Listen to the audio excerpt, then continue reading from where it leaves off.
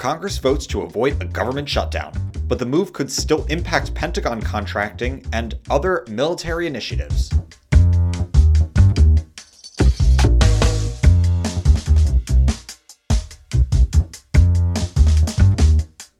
Produced by Defense News and Military Times, this is the Early Bird Brief. Each morning, we bring you the defense and national security news of the day. No drama, no delay, no government shutdown. And the Pentagon failed its audit. Again. I'm your host, Jonathan Lehrfeld. Today is November 17th, 2023. A quick note, be sure to tune in on Monday for an episode about the Air Force's new parental discharge policy. It's intended to make it easier for those who need to leave the military because of childbirth, but airmen say the policies are backfiring on those who need it most. First up, a short-term spending bill will keep the government open and running through early next year. The Senate approved the plan late Wednesday, sending it to President Joe Biden for his signature. On this vote, the yeas are 87, the nays are 11. The 60-vote threshold having been achieved, the bill is passed. The plan funds military construction through January 19th and the rest of the Defense Department through February 2nd. The House voted to pass it earlier this week. I have good news for the American people. This Friday night, there will be no government shutdown. Thank you.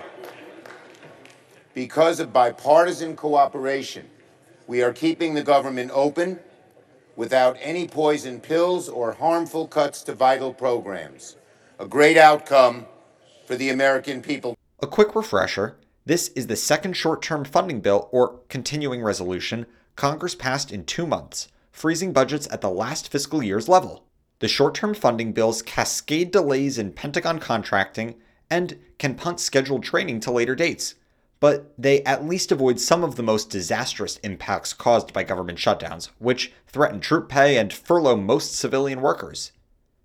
If lawmakers fail to pass a full defense spending bill, the Pentagon could face a year-long continuing resolution for FY 2024. Here's why it matters. The lack of a full defense spending bill for the first 4 months of the fiscal year will hamper Pentagon contracting as the Defense Department seeks to accelerate it. Defense officials spent the week warning publicly that programs from shipbuilding to Air Force procurement to the Wilton Munitions Industrial Base will be harmed. Inside the continuing resolution is a rare exemption that allows the Navy to begin building the second Columbia-class ballistic missile submarine before Congress passes a full FY 24 defense budget.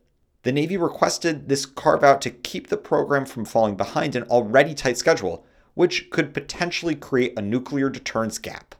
The Undersecretary of Defense for Acquisition and Sustainment said at a defense summit this week that continuing resolutions have a devastating effect and can lead to layoffs within the defense industry.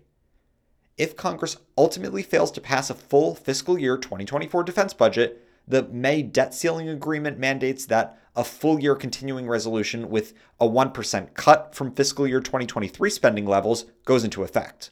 The short-term measure Congress passed this week does not include the White House's nearly $106 billion request for wartime aid for Israel and Ukraine, as well as humanitarian funding for Palestinians and other supplemental requests.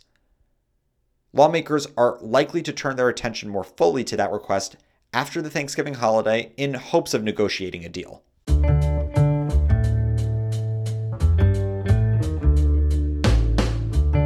In other news, for the 6th year in a row, the Defense Department failed its annual audit. But the result is not a surprise. The Pentagon's assets are vast and decentralized, amounting to $3.8 trillion alongside $4 trillion in liabilities. These are located in all 50 states and more than 4,500 sites around the world. Here's why it matters. The Pentagon began auditing itself in 2018. It was the last department to do so after Congress required the practice across the government in 1990. Since then, the Pentagon has solved some of its easiest accounting problems. Now, change each year is more incremental. If there's change at all, that is. Last year, auditors only rated 7 of the nearly 30 sub-audits as clean. This year, too, there were 7. One other was rated as qualified, the next step down in accounting jargon.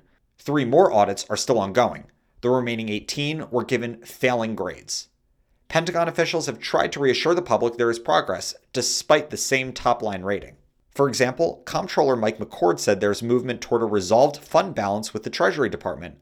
And increased use of automated programs for some tasks frees up accountants for more important work. A full half of the Defense Department's assets still don't meet auditing standards. Also on your radar for today, though a quick heads up to listeners, this story discusses the topic of suicide. The suicide rate among veterans rose slightly in 2021, according to estimates released yesterday by the Department of Veterans Affairs. That's the most recent year for which state death data is available. Suicides among veterans were up 1.8% from 2020 to 2021. The totals had dropped each of the 2 years before the 2021 reversal. An estimated 17.5 veterans died by suicide every day in 2021. That's the second lowest rate since 2007, but still translates into nearly 6,400 preventable veteran deaths that year. Officials said stress from the coronavirus pandemic may be partially to blame for the increase, noting that suicide rates across America rose from 2020 to 2021. Researchers also found higher levels of gun ownership among all Americans in 2021. That's a complicating factor since most veteran suicide deaths involve firearms. An important note, officials emphasize that suicidal thoughts and actions are rarely the result of a single factor, and addressing the problem will require a complex array of support services and public education efforts. VA researchers found that veterans are nearly twice as likely as their civilian peers to die by suicide. That's a persistent trend in recent years that has led to billions of dollars in outreach and intervention programs over the last 20 years. Fewer than 40% of the suicide deaths among veterans involved individuals who had recently used VA health services. Department leaders said that points to the need for wider community involvement in helping veterans in times of crisis. Researchers found lower rates of suicide among veterans aged 75 years and older and those 34 years and younger, both encouraging signs. But they also reported higher rates among women veterans, homeless veterans, American Indian and Alaska Native veterans, and numerous other subsets of the veteran population. In the last year, VA officials have launched several initiatives to help provide additional support services to veterans experiencing mental health emergencies. That includes offering no-cost suicide prevention care at any healthcare facility, VA managed or unaffiliated with the department. Officials say that effort has helped 33,000 veterans since January. The department has also increased campaigns focused on the safe storage of firearms, which were used in 72% of veteran suicides in 2021. Anyone in need of emergency counseling can dial 988 to reach a 24-hour hotline or text 838-255. And now here are some other stories that we're hearing chirps about. A California National Guard Humvee that was stolen in July was recovered and returned this week after a long pursuit. That's according to the California Highway Patrol. The Secretary of the Navy announced this week that an Arleigh Burke-class guided missile destroyer will be named after World War II hero Ernest E. Evans. Evans was the first Native American in the Navy to earn the Medal of Honor and one of only 2 World War II destroyer captains to attain it. The Turkish Parliament's Foreign Affairs Committee on Thursday opened debate on Sweden's bid to join NATO, but adjourned the proceedings until a later date without reaching a decision. And there may be more coming from President Joe Biden's summit with Chinese President Xi Jinping than just restarting military communications. Xi signaled this week that China will send new pandas to the United States. The National Zoo's 3 giant pandas recently began their long trip to China.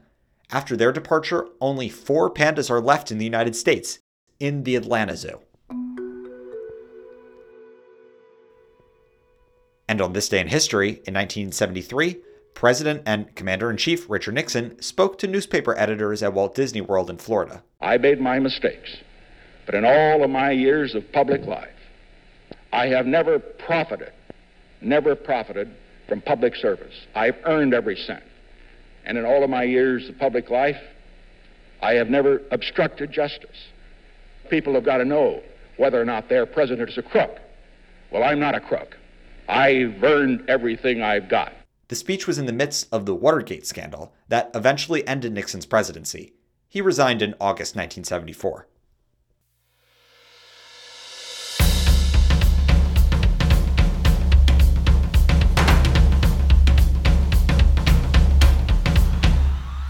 That's it for us this morning. To get more of the top stories and breaking news, go to defensenews.com/EBB to subscribe to the Early Bird Brief newsletter. Please give us a like, rating, and comment wherever you get your podcasts, and be sure to follow us on social media @defense_news and @military_times. The Early Bird Brief is hosted by me, Jonathan Lehrfeld, and today produced by our video team. Today's episode features stories by Brian Harris, Noah Robertson, the Associated Press, and Leo Shane III. Our editor-in-chief is Mike Gruss. Have a great day.